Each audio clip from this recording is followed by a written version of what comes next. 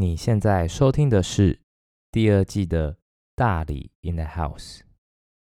大家好，欢迎收听大理 in the house， 我是大理。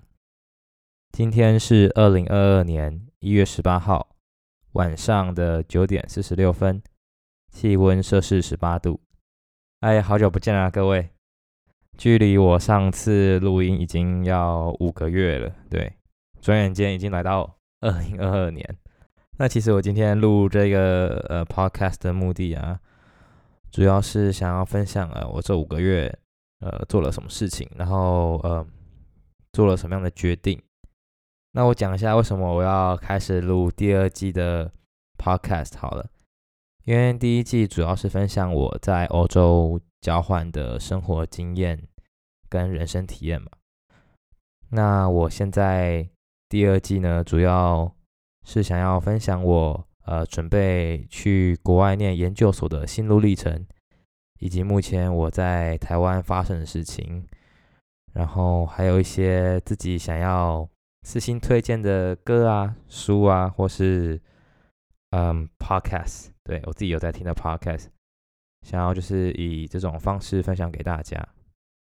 那我先来讲讲我就是从8月底到现在1月中旬5个月中，我做了哪些事情好了，就是用一个顺序，就是依照月份的次序来做一个叙述性的讲解。对，那一些细节就是在看之后的几集我再补充，或者说如果你们有特别想要听哪些部分的话，可以到我的 podcast 留言，然后告诉我。那我8月底隔离完之后呢，我9月中的时候去当兵。对，那我当的兵种是14天的我当的兵种是12天的补充兵。因为我扁平足，所以在体检的时候被判为是替代役的体位。对，那即便是当12天的兵，就是我个人感觉还是非常的痛苦。对，很多人都说什么要当兵才是真男人，但我觉得当兵在军营里面的每一分每一秒都是在浪费时间，因为就是你要真的学习到什么东西嘛，也很难说。就主要是你可以借着这个机会，跟很多不同的社会阶层人接触，然后去听听他们的故事，去了解他们。对，但在当完兵以后，他们其实就是并不会影响到你未来的人生啊，或是怎么样的。可能是我待的不够短，只有待12天而已。如果有些人当4个月，他们可能的交情就会比较深厚啊，然后就可能有比较大的几率遇到贵人啊什么的。但我自己的感觉就是就是不带脑进去军营里面12天，然后任由长官的谩骂，然后操练啊等等的。对，因为很多人都说什么补充兵进去很爽啊，可以一直看电影啊什么的，但就是我可能比较不幸运，我们这一梯进去的人，很多人都是因为家庭因素而去当补充兵，所以就是正常人就是比较没有缺陷的人比较多，所以然后加上人数又很多，所以在操练的上面就做得比较确实，然后尤其我们的长官又是比较年轻的，所以又想要表现给老长官看，所以把我们操得特别的凶，就是相对的凶啦。对，然后我们实际上一部影片都没有看，就是拼命的被出公差啊，然后浪费时间。对我来讲就是浪费时间的一个时段啦。对，那我当完兵呢，我就开始准备申请研究所。对，因为从我交换回来，我一直有想要申请研究所嘛，那其实我一直都很想要申请国外的研究所嘛。那从交换回来之后，就是更加笃定我这个决定。对，所以我就开始收集很多的资料啊。首先就是决定看要去哪里，either去美国或是欧洲，甚至亚洲国家。那我后来选择就是去欧洲。那再来选定欧洲之后，就是可能要收集很多的资料，看看我这个系去欧洲有哪些科系是我符合的，或者说我想念的等等。对，那就是算是一个初步的收集资料，因为我没有请代办，因为我也觉得去欧洲好像也不用请代办了。对，那详细的准备的经验啊，或是说收集资料方法等等的，就是可能之后会再做一个分享。去国外念研究所很大的一个需要准备的资格就是你要考雅思嘛，或是托福，甚至 GRE。那在欧洲的话，他们只用考雅思或托福。那我就是在比较之后，我就决定考雅思。对，那考雅思大概花了我2个月左右的时间。对，因为考虑到要申请学校的截止日期。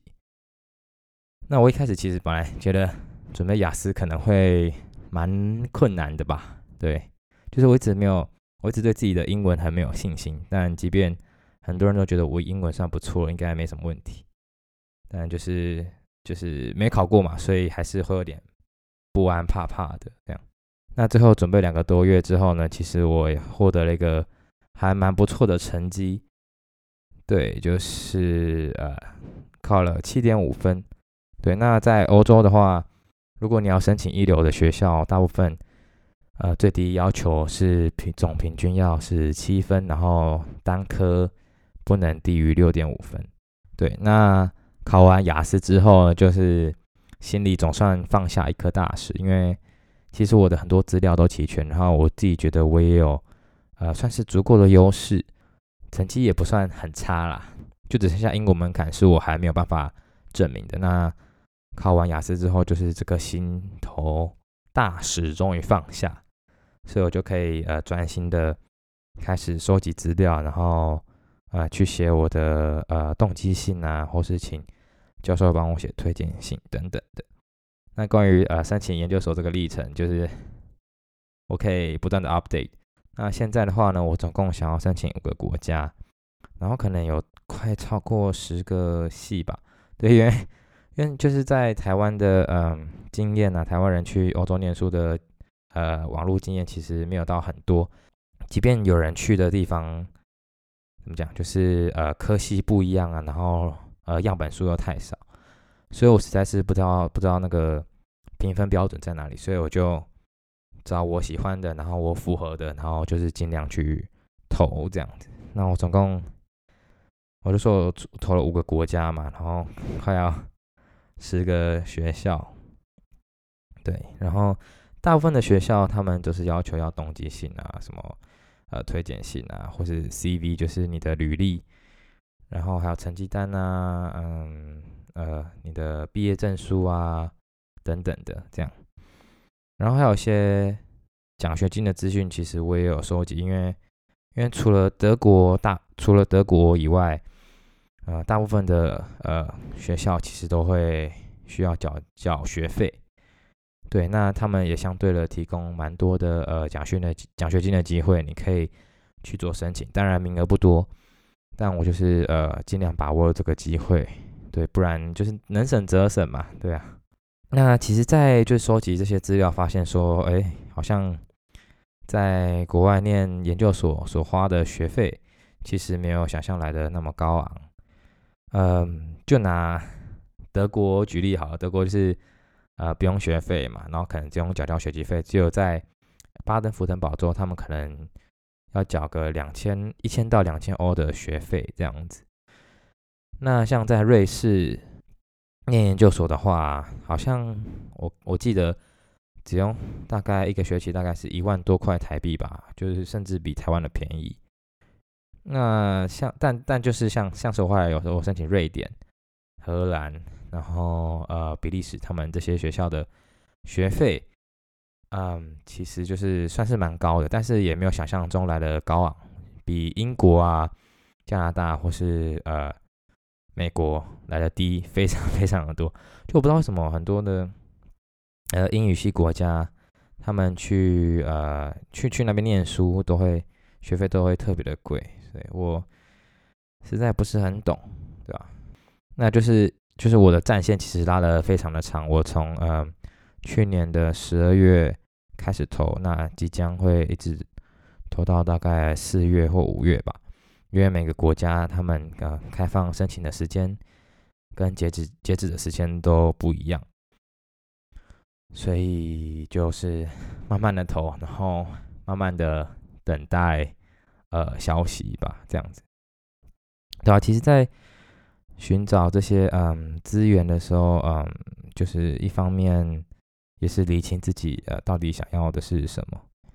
对，可能一开始我很笃定说我就是要念材料所，因为我本身是材料系毕业的。那我就说，那材料所应该是就是最符合我的。但后来去他们每个学校的网站去看呢，发现说每个系所他们的专科，就是说譬如材料系，每个学校的材料系他们所着重的方向其实都不是一样的。对，那也要看说你是不是真的喜欢材料系里面的一些专业科目，像是金属材料什么的。对，因为我自己本身对金属材料就是没有很大的兴趣，所以我想往我的做专题的时候的专业，就是高分子材料或是微胶囊这些，或是现在最流行的半导体电子材料这些，作为我日后的研究所的专业，或者说我日后想找工作的一个方向吧。好，讲完申请研究所，那再来就是到12月，就是12月的时候，就是我上去台北找我的兄弟姐妹们跨年。对，就是我指的兄弟姐妹们是我的前姐、我的表姐、表弟们。对，因为我们已经6年左右没有一起跨年庆祝了。那因为我们感情很好，所以就是一个很难的机会，刚好全部人都在台北，只有我在高雄。那我就上去找他们，然后我们就是一起度过一个非常愉快的一个跨年假期。就是我们看在101，因为我表姐家住在101的旁边嘛，那所以我们就可以也不算旁边啦，就是附近。所以我们就看完烟火后，然后我们就在他们的租屋处自嗨，对，就是跳舞啊，然后就享受那种很放松的气氛，好像仿佛又会回到欧洲一样。对，因为就是很久没有跟他们一起这样相处，然后那么样的自在。对，因为毕竟我觉得在回来台湾以后，我的思想啊，我的生活习惯都变得相对的保守，变得相对的单纯，或者说单调。对，所以有他们的存在，就是增添了一些乐趣跟色彩，这样。那其实我上台北还有个目的，就是我其实蛮想要找一份工作，就是衔接我在就是衔接我从出国到就是从我还在台湾到出国之前，有大概半年多的时间，我想要找一些事情来做。对，那我可能想过去咖啡厅打工，或者去Subway 打工，到就是找公司实习啊等等的。但是后来就是不尽人意，就是因为一些条件限制，以及就是我觉得说对我来讲，打工不是一件我很必要想要做的事情，或者说也不是我人生清单中想要做的事情之一，所以就是没有什么考虑哦。甚至我还想过要去什么打工换宿，但是现在疫情，然后加上就是我也没有那么的向往打工换宿啊，所以也还好，毕竟已经在欧洲已经玩过了一阵子了。对，那我后来就选择到中研院去面试研究助理的工作。那也很幸运的，我也面试上了，所以可能在年后之后，我就要开始去台北工作，然后开始一段研究的人生。对，也刚好这个研究的环境是我相对熟悉的，然后也相对单纯吧，我也不确定，但就是好像就是22岁，新鲜人，就是我从没有想过22岁就会出社会去工作，因为我从来没有打工过嘛，就有啦，有打工过，去美国打工过，但就从来没有在台湾进入台湾的职场环境。对，那也算是我一个人生蛮大的突破。对，我2022年蛮多期许的，就是其中一个期许就是找到一份新工作，然后赚钱，然后可能请我的好朋友、我的家人们吃饭，就是也感谢他们，就是也证明说，我有经济能力，我可以请他们吃饭这样子。就是其实我也没有很缺那一笔钱，但是我觉得就是一个责任感，然后想要促，也不是说想要证明什么，就是刚刚好吧，对，就是去面试，然后结果意外的就面上了，对啊，因为我本来以为半年内一般的研究室啊或是老师他们不会愿意说我愿意待的时间太短，那没想到他们其实都蛮乐意的，然后也想方设法协助我看说，我这半年内可以做出什么样的成果，对啊，所以蛮感激的。那另外一个新年新希望，其实就是我希望自己能看更多的书，对，因为我觉得我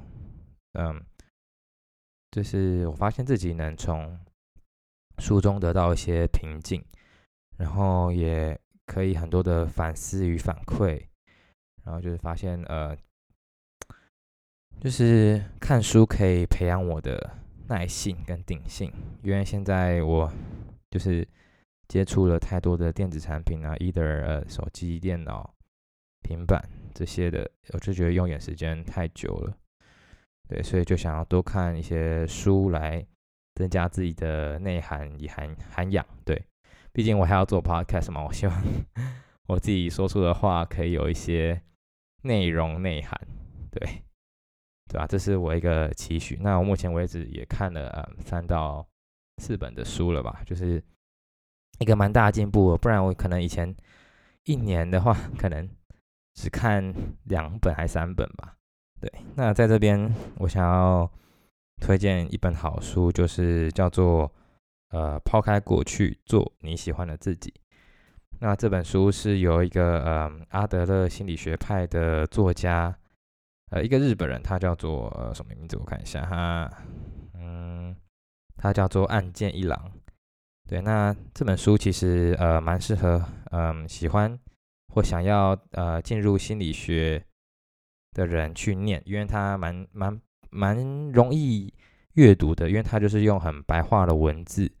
然后加上它的厚度其实不厚，就是页数不多，所以可以很轻松的读完，然后也不会觉得艰涩。那我在阅读的时候，其实有蛮多的感触，因为他们里面有很多的一些文字，就是我自己就是有深深的体悟。那我分享一段好了，就是我有在 IG 分享，不过我这边念一次好了，就是他说良好的沟通不是出自爱，而是有良好沟通的地方才有爱。那爱也不等同于良好的关系，而是良好的关系所带来的结果。我觉得这个其实是，就是我为什么会有这么大的体悟，就是我觉得说，在我人生当中啊，我发现就是沟通其实是在改善人际关系，或者说培养一个比较 deep 的人生关系中一个很重要的元素，或是一个工具。对，因为我可能以前不是算是一个能言善道，或者说话很多的人，我就是一个比较避俗，然后害羞啊，或是说闷骚啊等等的一个人。所以我自己其实不喜欢这样子吧，就是我期许自己能就是比较 talkative， 然后比较的说话的比较有趣，或者说甚至说我刚刚说的比较有内涵这样。所以我就尝试着去跟人家沟通，或是去跟人家讨论事情，对。然后就是因为我自己也喜欢听别人说话，那藉由听别人说话，我可以去反思反馈自己，我需要怎么应对呢？还是说不需要应对呢？还是说我针对某些事情到底要沟通的多深，要沟通频率要多这样子。所以我才会这么有感触。那还有一句话我想分享的是，就是他说，就算看不惯别人的行为及生活方式，那也是别人的课题，除非经过沟通变成共同的课题，否则我们没有资格介入。对，那就是我其实是一个喜欢帮助人家，或是说，就是如果今天这个人是我在意的，或者说我想深交的人，我就会不由自主的想帮助他。但其实很多的时候你不需要去干涉那么多，因为其实是不关你的事情。你即便今天有人来找你诉苦或抱怨啊，或是怎么样的，你其实就是只要听就好，就是偶尔给予一点反应，但不一定要就是到帮助他或者说解决问题这样。因为有些人有时候跟你来聊天他也不是为了解决问题，他只是想找个出口，或是找个工具人等等的。那我觉得什么时候该帮助呢？就是直到他说他真的需要你的帮助，或者真的需要你的建议的时候，你再去做行动就好了。不然我觉得你自己会容易被他人所影响，然后你很多的价值观或者是说很多的判断就会相对的不理性，或是甚至是错误的。对，所以这两段的 quote 分享给大家，大家有空可以找这本书来看。我也想要分享一个 podcast 给大家，就是我一直以来都有在听的 podcast， 就想说增加一个也不算单元啊，就只是一个桥段给大家去听。对，那这一个podcast 叫做 Sex Chat 谈心说爱，那这个 host 是杨。那其实我不知道从去欧洲之后啊，我的很多的观念啊，很多的意识形态其实都改变了蛮多的。那我也就是期许自己成为一个很有包容力的人，或是比较更加 open minded 的人。对，那尤其就是对于性的这上面的一些知识能更加的开放，或说更加的包容。对，所谓的性不只是说只有性行为，或者它其实也包括了两性的议题啊，或是说对于身份的认同等等的。对，所以在这个节目中，它其实就是会用比较有趣的方式啊，像是它里面有些单元像是写信给我，它就会讨论很多的就是别人就是跟性事有关的一些小故事，然后还有爱的多项式，就是他会邀请蛮多的情侣们分享他们之间的相处跟一些问题。对，那他最近也会开始专访一些比较跟性有关的，不管是作家，或者说一些就是部落客啊，或是甚至一些 podcaster， 他们会讨论跟性相关的议题这样。那我觉得就是他的声音蛮好听的，对，然后又加上我觉得他就是收音很不错，对，我很在意，因为我自己也听 podcast， 那我很在意那个收音的品质。如果一个收音品质是好的，然后声音又是舒服的，就是会很愿意去听，然后会把它听完。那杨刚好就是声音很好听，然后那个收音效果又很好，所以我蛮喜欢的。然后当然又是因为是性的议题，所以我又非常的有兴趣，这样。那就是在这边分享给大家啦。好 ，so far 大概我这5个月在做的事情就是这些。对，就是准备研究所啊，然后当兵啊，然后考试啊，然后到现在找到工作，在年后的时候要搬去台北开始我的工作人生。对，毕竟我在台北也在念了3-4年的书，那回去一个相对熟悉的环境也是一个不错的选择，而且台北又我觉得比较好玩啦，然后交通又很方便，然后又有很多朋友跟家人都在那边。那就是不知道下一集会是什么时候，不过对，我今天也有剪完一支我在德国慕尼黑拍的旅游的 vlog， 对，那大家有空的时候可以去我的 YouTube 上面去看一看。对，我的 YouTube 的频道名称就是Tali 就是我的英文名字，就是 TA:li:HSIEH。对，然后就是有空可以看一下。对，其实我也没有说一定要盈利什么的，对，我只是放好玩的，对，这样。那大家也可以追踪我的 IG， 对，我的 IG 也是底线 TA 底线 LI 底线 HSIEH。那里面就是放我的一些旅游的照片啊，然后旅游的一些记录。那未来我觉得我也会放一些跟准备研究所相关，或者说甚至是到之后去欧洲念书的一些生活等等的一些琐事。对，如果你们有兴趣，对这种议题、对这种主题有兴趣的话，就是可以追踪我的 IG，然后也可以留言啊，跟我互动什么的，我也蛮喜欢的。对，毕竟我就是一个蛮喜欢聊天的人。那我们就下集再见，大家拜拜，拜拜拜拜拜拜拜拜拜。